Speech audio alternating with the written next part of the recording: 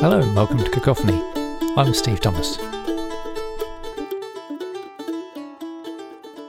We're listening to the Violin Concerto by Jean Sibelius.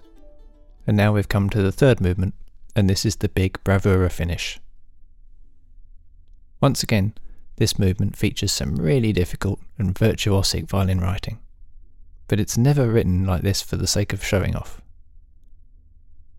This movement has some of the heft and grittiness that I said people used to describe Sibelius earlier. The hallmark of his sound, if you like. The solo violin soars in and out of that orchestral texture. This is a piece full of energy and momentum. But Sibelius's genius is in unfolding all of this so organically. You never get any sense that this is music that's been worked at, even though the first performance was such a disaster that Sibelius withdrew the whole piece and spent 2 years reworking it. It all feels so natural, and like so many really great pieces of music, has a total sense of inevitability. It's also thrilling and utterly life-affirming. Enjoy it.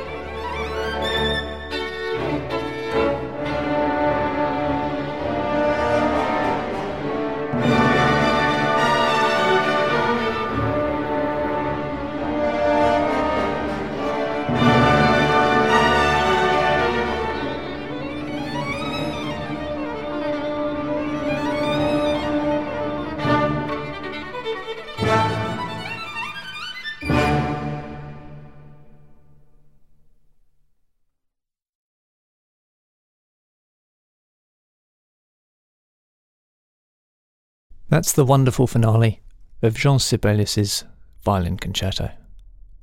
I love it. It's probably my favourite violin concerto, though there are loads more good, great ones that we'll cover in Cacophony as time goes on. So if you enjoyed that, or didn't, please visit cacophonyonline.com or drop me a line to info@cacophonyonline.com and give a thumbs up or thumbs down to Sibelius's Violin Concerto. Thanks for listening.